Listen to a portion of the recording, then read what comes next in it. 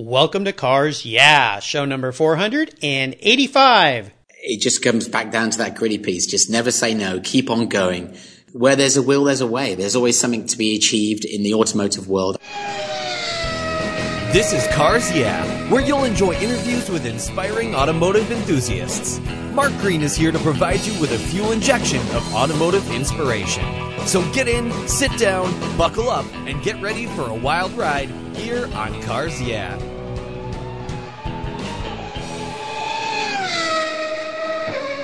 I'll never worry again about having a dead battery with my Noco Genius Boost Jump Starter. This compact tool fits in my glove box and features rechargeable lithium battery technology that'll jumpstart a dead battery in my car, boat, truck, or RV. The Genius Boost features built-in spark-proof technology and reverse polarity protection to safely jumpstart any of my vehicles. The compact, ergonomically designed clamps are built from solid copper for maximum conductivity. There's a built-in ultra-bright dual LED flashlight with 7 modes, including an SOS and emergency strobe.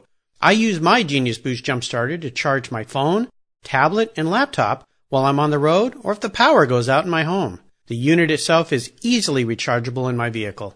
The Genius Boost from Noco is the ultimate emergency tool that's safe and easy to use. Quality design, state-of-the-art technology from Noco, the battery car source since 1914. I've got one in each of my vehicles. Get yours at geniuschargers.com. Hello, automotive enthusiasts. I am revved up and so excited to introduce today's very special guest, Charlie Postins. Charlie, are you buckled up and ready for a fun ride? Well, preparation is always one of my things, so here I am. I'm sat tight and I'm ready to get going. Awesome. Great to have you here. Charlie Postins grew up in Coventry, England. His father was Bill Postins, and he was a touring car racer, and his grandfather, Ted Loades, founded Abbey Panels, responsible for Jaguar C-Type prototypes and the XJ220. Charlie raced karts, Formula First, and the Renault Clio, and in his early career, he was an automotive clay sculpturer, working at design studios for Saab, Audi, VW, Rolls-Royce, and Porsche. He worked at Nissan Design America in La Jolla for 10 years. Today, Charlie has dusted off his helmet and competes as much as possible with fellow Cars Yeah guest Cameron Clay, and he recently won his class at the Thunderhill 25-hour race. You are having some fun, my friend. So, Charlie, I've told our listeners just a little bit about you. Would you take a moment and share a little bit more about your career and, of course, your passion for automobiles? Well, thanks very much, Mark. And before I start, it's an absolute pleasure to be on your show. Thank you very much. You're welcome. Well, what can I add to that intro? I love it. Well, my automotive journey began from word go. I think some of my very earliest memories were in the paddocks, very wet paddocks, I may add, of the British racing circuits, such as Brands Hatch, Thruxton, later Donington Park, Cadwell Park, all of which was in support of my dad, who at the time was racing one-make racing series, the Escort Challenge, a Ford championship. And from that early point, I'd been surrounded by cars. So at the weekends, obviously, would be racing with my dad, traveling the length and breadth of the country. And then a lot of the times during the week, my mum and her father would be around, and that would be where I'd get the engineering background. I'd obviously be listening to my grandfather talking about whether it was building a new Land Rover or a new Jaguar. So from both the sporting side and the engineering side, cars were literally in our house everywhere, every single day growing up. And it became apparent pretty early on that this wasn't just going to be something that was in my background. I was actually going to participate in myself. And I was very fortunate to get a start in go-karting right at the time when go-karting had been perceived as the starting point for a racing career. That went very, very well, ended up finishing 4th in one of the British championships. And then from there, it was cars. And, if I'm going to be brutally honest, it was very successful to begin with, but budget and talent ran out right around the same time. That was convenient.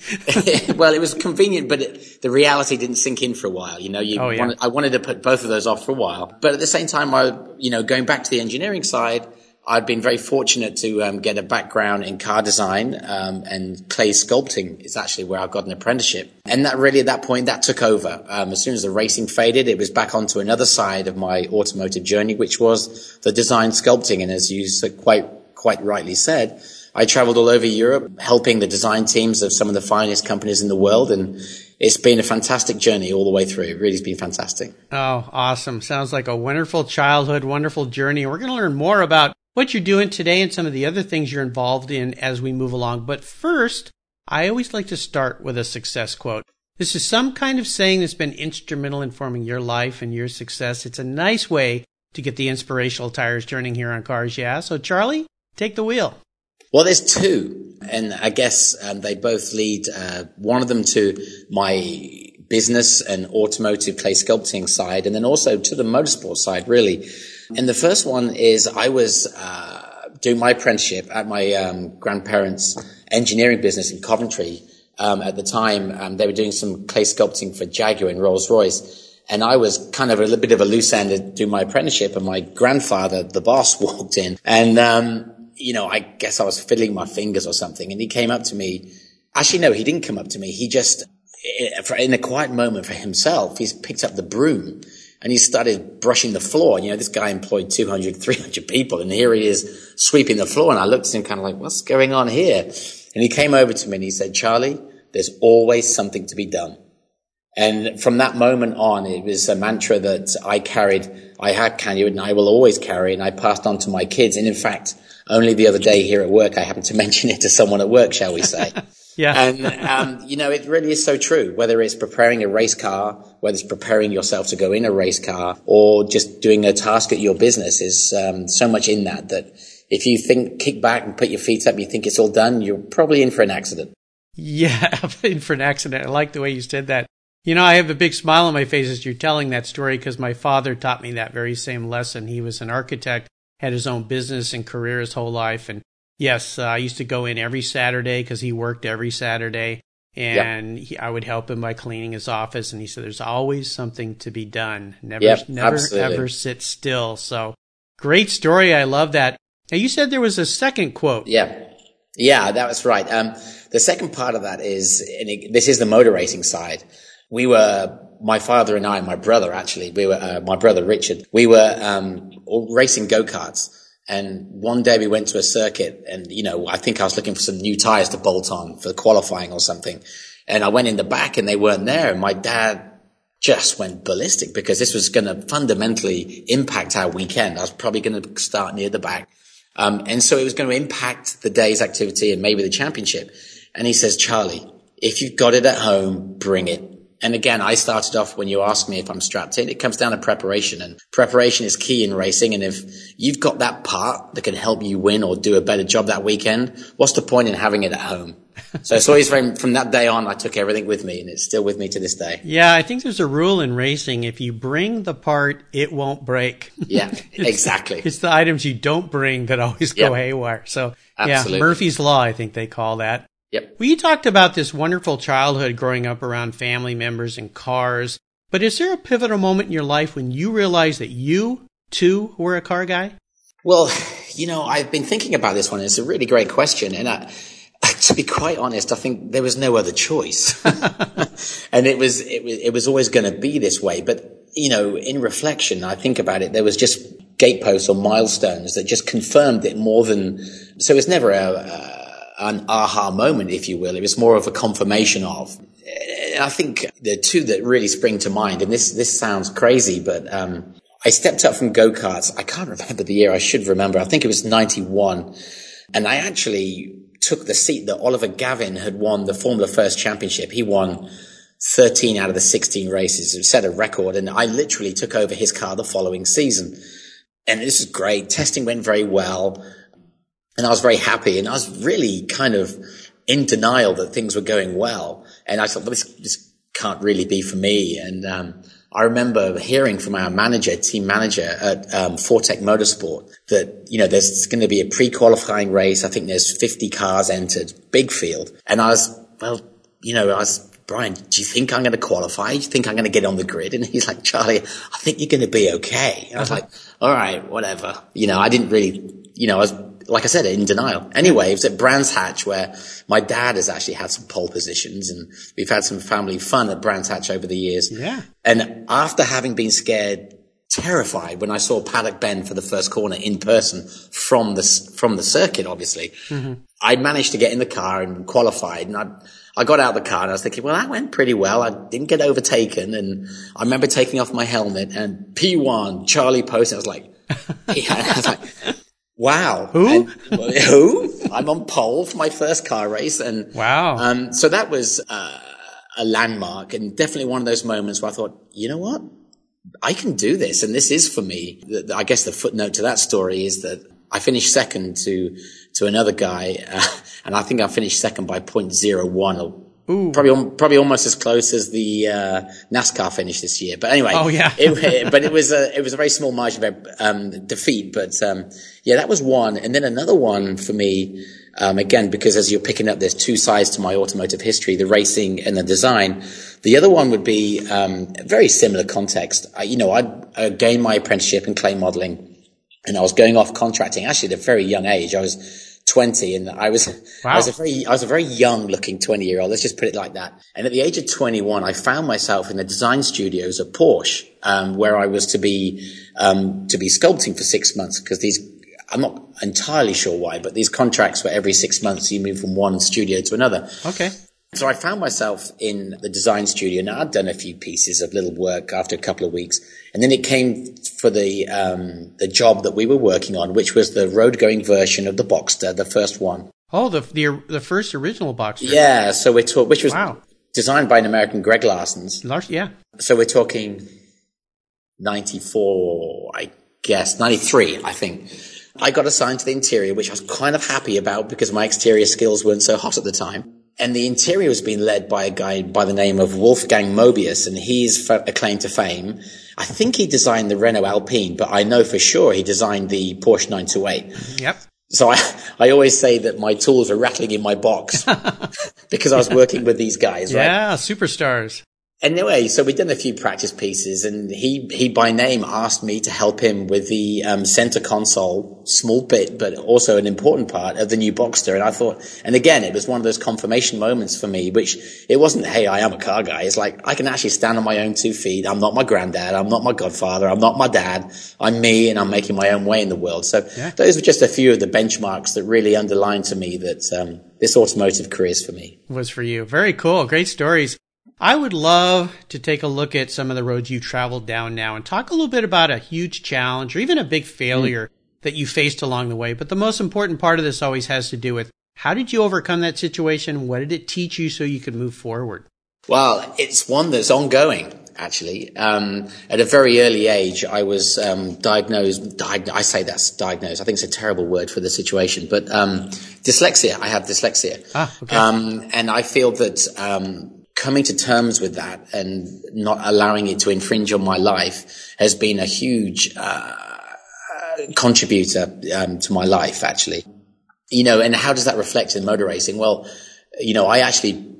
one of the reasons I was relatively successful at racing, I got up to speed quickly, is as I was able to give good feedback back to the engineers and back to the team. And quite honestly, I feel that I was able to communicate in a way that wasn't typical, and the way I described the handling characteristics made it very easy. I always use a very basic. I always try to pretend the person I was talking to was a kid, so a kid could understand it. Okay. And also that has also now translated, hopefully something that we'll touch on shortly, through my design life. Obviously, you can easily see how someone who's more visually awakened translates that into helping in a design career. But then, but also in my career now running a business, I found that the way I'm able to articulate concerns and issues that we have at work, I've approached it from a different angle. I have to say I flunked school and I left school with literally nothing qualifications, but largely I have to say, thanks to my wife, we're running a successful pet food business. But the lessons or the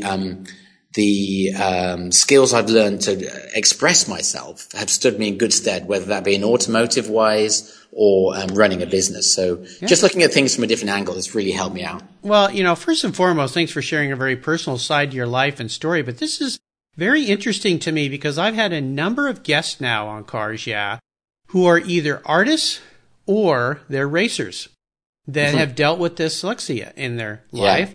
I have family members who've dealt with that. And I think that compensation for the challenges with that augments this other side of their lives, just like it did yours. So it's a very interesting trend that I'm hearing now. It's actually something that my brother talked long and hard about. I'd actually add another facet to that.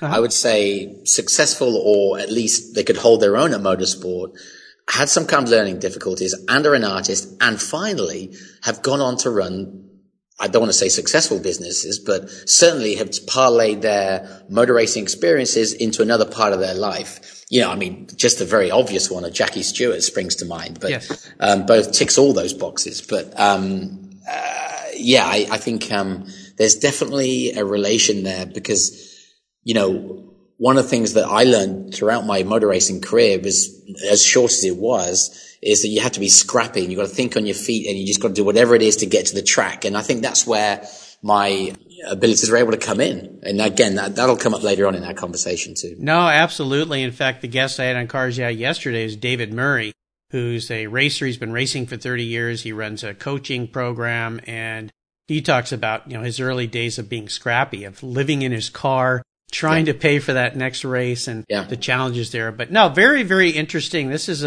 hopefully a great help for those listeners out there that are dealing with the challenge of dyslexia, that there are so many great opportunities. And of course, now it's something that I think our educators know more about, and they can be more helpful versus back in the old days where they would just look at a kid and go, why can't you learn this? Come on. Mm-hmm. So very cool. Very interesting story. Thanks for sharing that. I'd love to shift gears and go to the other end of the spectrum. I'd like to hear your aha career moment. I like to say it's a time when the Marshall headlights enlightened our way down the road and helped you determine or find a new path. And tell us the steps you took to turn that aha moment into a success.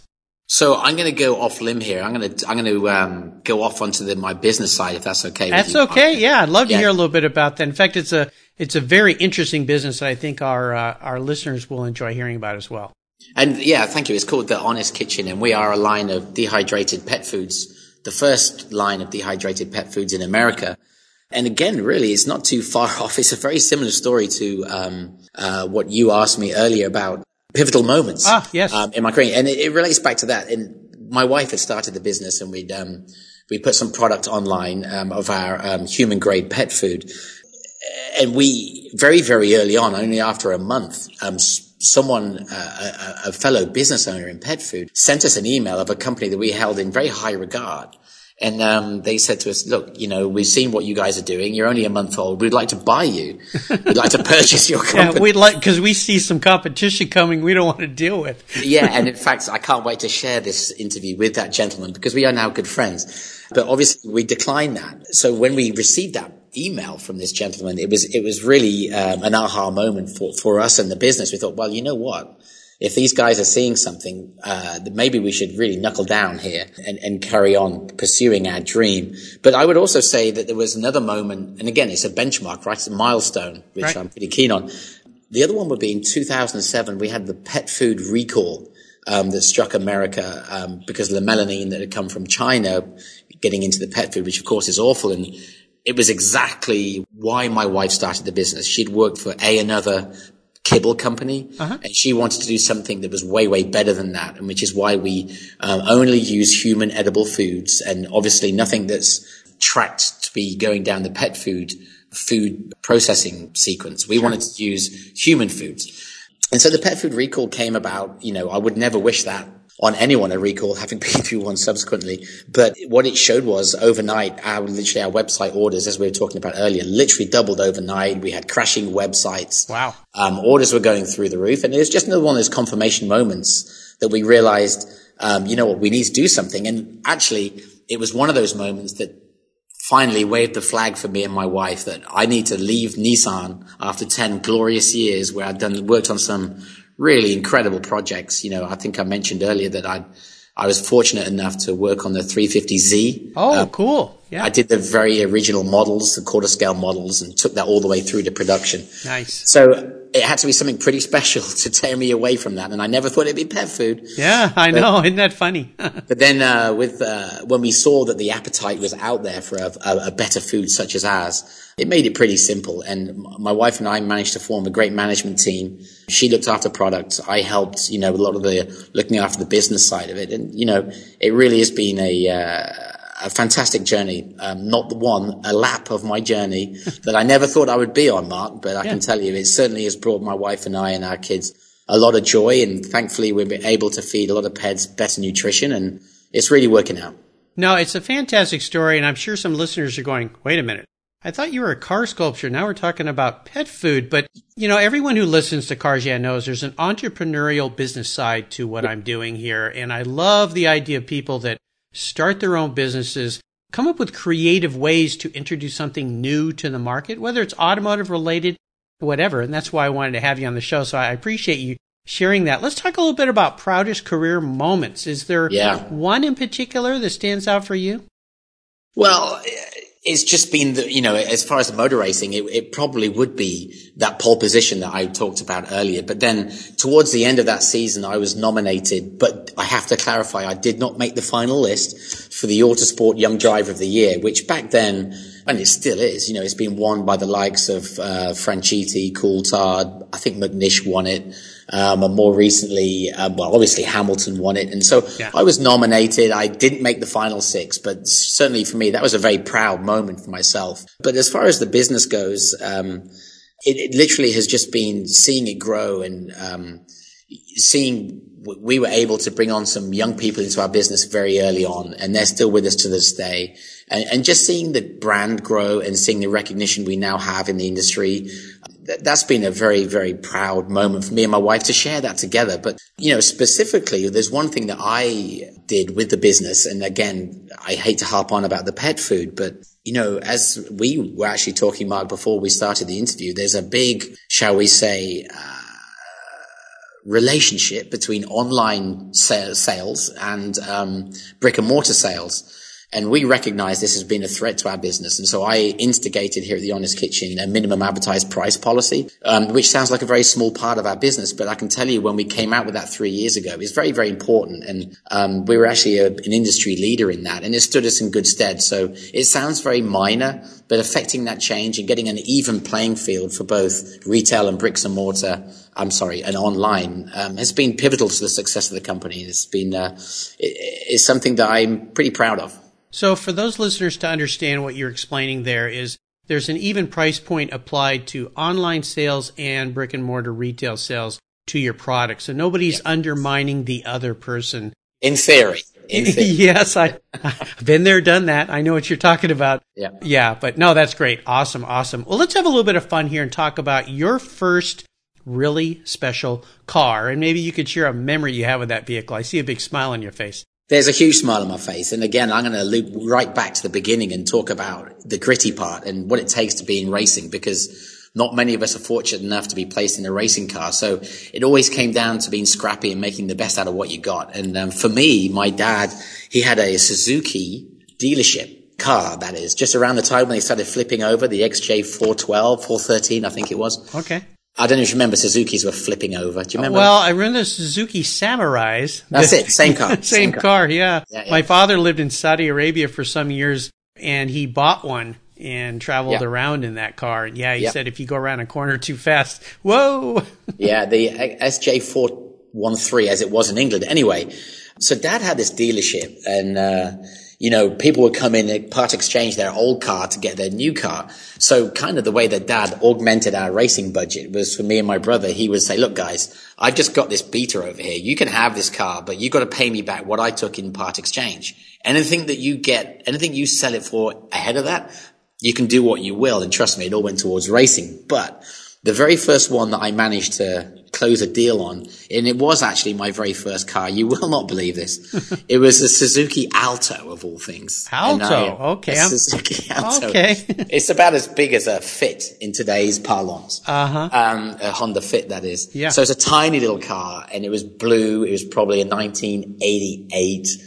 And so my dad gave me the whole rundown. It's your first car, have a bit of fun in it, but let's sell it and move it on and get you another one so you can put that $200 or $300 into some tires or whatever we needed that particular day. So there was actually a whole litany of cars that followed thereafter, including Ladas, a Hyundai truck, and I'm sure others will spring to mind. But, rather than one car, it was that set of cars, because it taught me a lot. It taught me a lot about, how to move a car on, how to raise a bit of money, and how to be gritty and, dare I say it, potentially even a little bit entrepreneurial. So those first few cars that my dad, shall we say, donated, I do have to say, because I'm sure a lot of people at home in England will listen to this, not all of them were sold.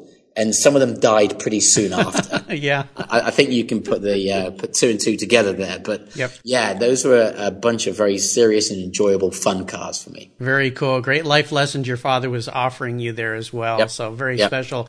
Now, how about a car that you let go that you really wish you had back in your garage today? Well, and I guess that goes to my transatlantic trip that I undertook. Nissan hired me from having seen my work in Europe. They asked me to come over here and ended up, like you mentioned, being with them for 10 glorious years in La Jolla, California. But I never knew that I was leaving England because it was a 3-month contract to begin with. And you know how that goes. Here I am 20 years later. But anyway, Nissan gave me the job. But when I left England, I thought I better get rid of all my worldly goods. And at that time, when I was doing the Renault Clio Championship, that had come to an end. And I had a Rover Coupe, the Rover 200 Coupe, and it was nothing particularly special. It was a little hot rod. I had a lot of fun in it. I traveled up and down the country, going to all the racetracks that I mentioned earlier, and then also going to my design job in the day. And, I sold that car to help with my transition across the Atlantic, to help me get set up in the apartment in Thousand Oaks of all places. But anyway, that car, that Rover 200 that I sold, I had it for probably 2 years, and a lot of memories went with that car. And somewhere, I'm sure I have a photograph of it with a registration plate, and I may be able to trace it back, but it's well gone at this point, and I would dearly love to have that car back. Yeah, usually it's the memories of why we want a vehicle back. Oh, yeah. I've had a lot of friends who've gone and bought the car they had as a kid, and then they drive it and they go, I don't remember it being this bad. And I don't want to be too rude, but it's a Rover, so I think that's definitely going to fall into that category. Maybe a little rough, yeah. Well, let's talk about today. I know we've talked about pet food company and what you're doing and projects, but I know too that, as I mentioned in your intro, you dusted off your helmet. You got together with another fellow Cars Yeah guest guy here that likes to get on the track. Maybe you can talk a little bit about what you're doing in a car these days. Yeah, well, thank you. I like to say I was on the wagon there for for several years. My brother races classic cars himself back in Europe, an A40, and some BMWs, and he now has, one of the Tom Walkinshaw, original Rovers, the SD1s. Oh, wow. Yeah. Yeah. One of the original ones. He's racing that in Europe, and I used to go and race with him a little bit occasionally in Europe. And I was just thought, maybe once the business is, once we got some sail in our winds, maybe I will venture back out there. And right around that time, I was back in England on a vacation, and I bumped into an old buddy of mine by the name of Jim Morris, who, he was from my village, and his father and my father used to knock each other off racetracks all over England. So he lived the same automotive story as myself, and he ended up building, as a fire extinguisher safety business for the, motor racing world called Lifeline Automotive Safety Products. Yes. Mm-hmm. And I was at home chatting to him, and he says, Charlie, I import some racing oil from America, Redline racing oil. You really ought to hook up with the president, Cameron Evans. And I thought, this is typical racing talk. Nothing's going to come of this. And this is just around that time I was getting itchy feet and wanted to get back into a racing car. So, on the wing and a prayer, I phoned him up, and Cameron did a great job of telling me all his plans and what he wants to do racing. And I was thinking, you know what? That was a great conversation. I'm not sure if I'll hear back from Cameron, but sure enough, before too long, he phoned me up and he hooked me up with James Clay from Dimmer World and, another one of your guests, James Colborn. Mm-hmm. And, so I like to say that Cameron has got me off the wagon big time. And, as I'm very proud of the friendship. So it came again through an old contact in England, and it's come full circle. And, we started off by doing some chump car races. We had some success. We finished second at Daytona with Jim Morris from Lifeline, I should say, back a few years ago now. That was at Daytona. And then, as you mentioned at the beginning of the show, the biggest success we've had to date has been winning the Thunderhill 25-hour race. Yeah. In December last year, which was started out in the dry, ended in the wet. Very mixed race, but through very, very smart tactics in the pits and a fantastic racing team, a team of guys. We won the race quite handsomely in the end, but it really was a lot of fun that made myself and Cameron realize that, we can do this. Another one of those benchmarks or even one of those milestones perhaps. And so, I think there's a lot of plans at the moment to do a little bit more of that. There'll be a lot more of that, but I think we're all looking forward to stepping it up a level and maybe trying something a little bit more advanced, maybe something like the Continental Series or something like that. But I think it's just safe to say that the racing bug has bit myself well and truly again. It's back. It's back, and I think at this stage of my career or my life, it won't get in the way too much, but I'm certainly looking forward to a lot more adventures out on the track, that's for sure. Very cool. So happy to hear that. And a great group of guys you mentioned there, all past cars, I guess. And we'll have to contact your buddy in England, maybe get him on the show as well, talk about his safety business. So very cool. Now, here's a very introspective question for you, Charlie. If you were a car, what kind of car would you be and why? Well, my wife and I have had a good long laugh about this question. Good.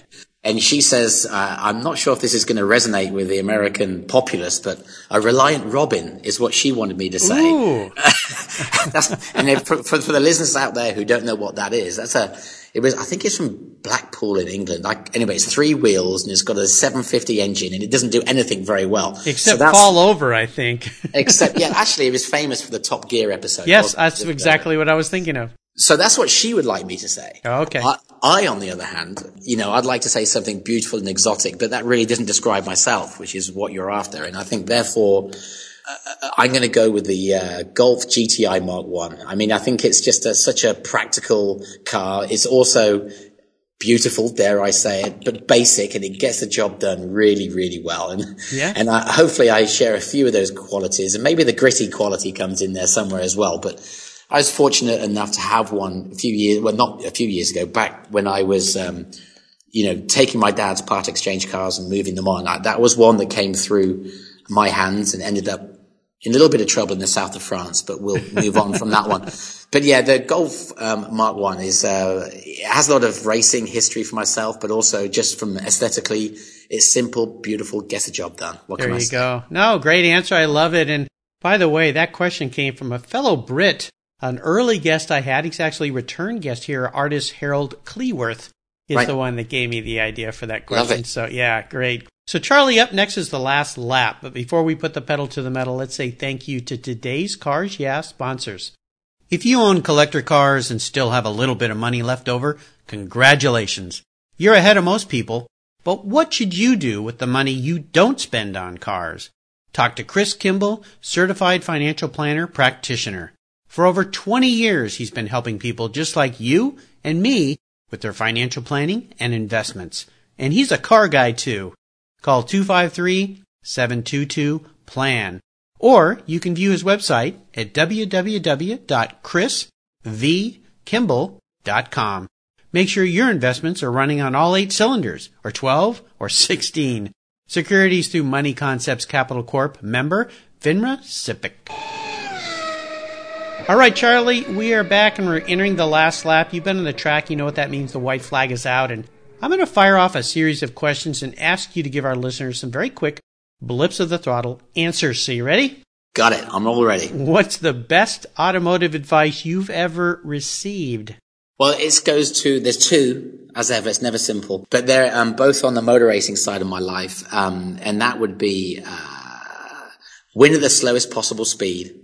One that I think it was Fangio who said it. I never actually managed to master it, but it's certainly one that I try to have in my mind at all times when I'm in the car. I mean, think about it. How more simple and succinct can it be? Don't endanger yourself any more than you have to. I think it makes so much sense. But the other one that I always, whenever I'm looking at data in a race car or I was ever lapping and thinking about my performance, is someone once said to me, and it wasn't particularly eloquently said, but they said, you're either on the gas or you're on the brakes. Mm-hmm. Okay. And if you're not on either of those, we've got a problem. Yes. No coasting. No coasting. And I know, there are cases where you do need to coast and, that we're getting some, advanced techniques maybe, but certainly as a thought process that I'm always looking at is, if you're not on one, you've got to be on the other.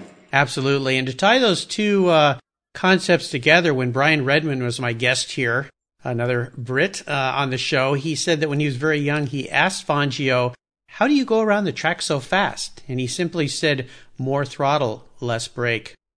What more can you say? What more can you say? Pretty simple. How about personal habits? Is there one that you feel you have that has helped contribute to your success over the years?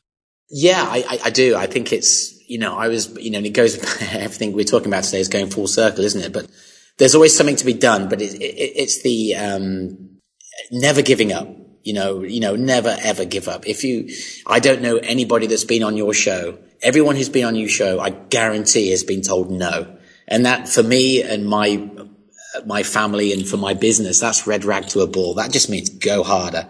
Yeah. And, we have that here in the offices when we talk to people about product development. They say, we can't get it ready for the show. And I go, no, that's the wrong answer. Wrong answer. No. Let's start again. It begins with a why. Yeah, exactly. So that's the one. And I guess that kind of dovetails with the gritty part and the entrepreneurial part. But yeah, never say no. Absolutely. I've had many racers on the show, and that is usually their mantra, never give up. So, yep. And to quote another great Brit, Sir Winston Churchill, never, never, ever, ever give up. So, absolutely. How about a resource? I know there's a lot out there, but is there one in particular you think our listeners would enjoy?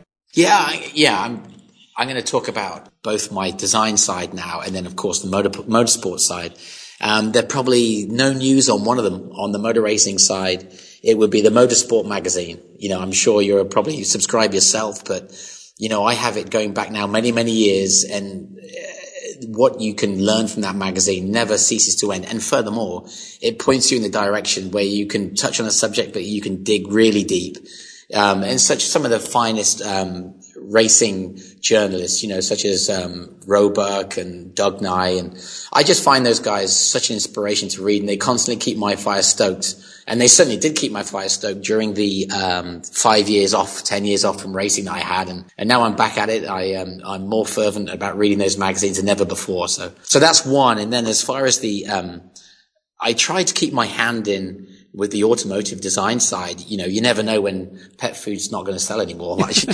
But you never know what might happen or is down the road. So I always keep my hand in. There's an awesome website for anybody who's inspired by car design. And it's simply called Car Design News. And it really touches on, movements inside the industry, trends inside the industry, technology inside the industry. So I'm able to keep my toes a little bit wet on the design side, and it's an awesome resource, and it's got thousands of links, and I can highly recommend it. Awesome, great. I just renewed my magazine subscription to that magazine yesterday, along with I was looking here to Classic and Sports Car Magazine as well. So absolutely. Two great publications from across the pond, yep. As they say, the other pond and the other side. Since we're both on the West Coast.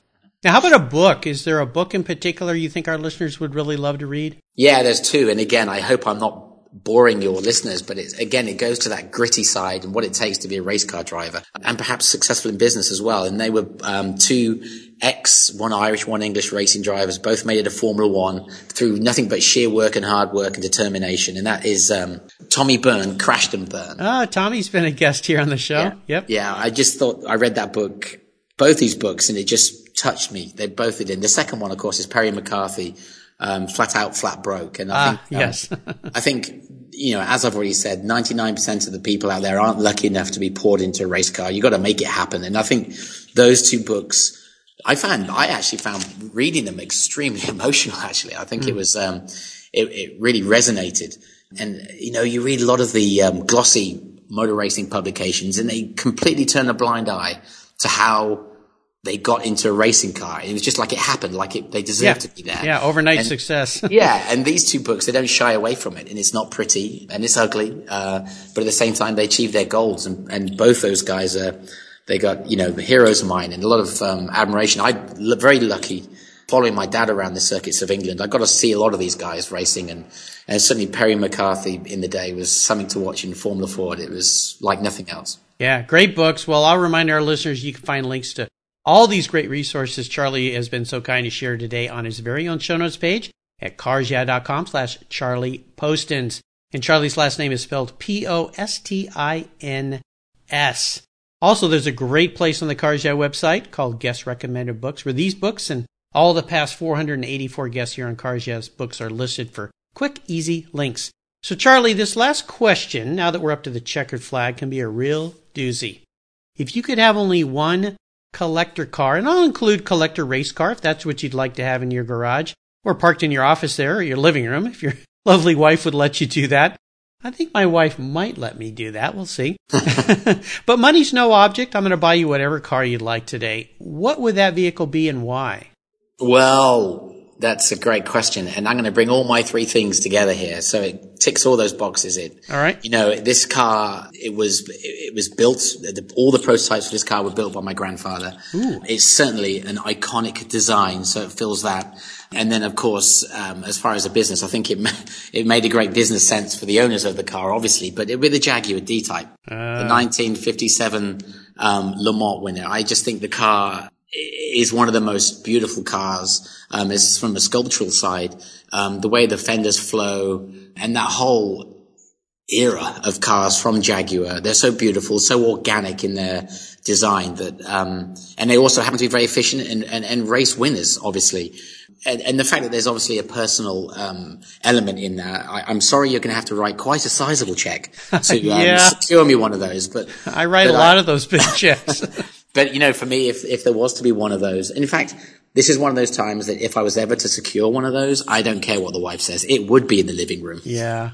Well, great choice. And I love the tie with your family, going back to your grandfather designing those cars, sculpting them, or in those cases, panel beating them, I guess it was. Yeah, absolutely. Yeah. Charlie, you've taken me on an awesome ride today. I've really enjoyed learning more about you and your stories, and I want to thank you for sharing your journey with the Cars Yeah listeners and with me. Could you give us one parting piece of guidance before you drive off down the racetrack in that Jaguar D-Type? Well, I guess, it just comes back down to that gritty piece. Just never say no. Keep on going. And where there's a will, there's a way. There's always something to be achieved in the automotive world. I think there's so many opportunities out there. I'm so lucky to have failed at school. But the automobile has given me an amazing life. It's been the backbone to everything that my wife, Lucy, and I have done. I've just got a lot to be grateful for the automobile, and I feel that those kind of opportunities are out there for a lot of people if they want to get inspired. Absolutely. And what's the best way for our listeners to learn more about you and, of course, the business that you and Lucy and your talented team have built down there in San Diego, my old stomping grounds? Yeah, we're proud of what we've built down here in San Diego.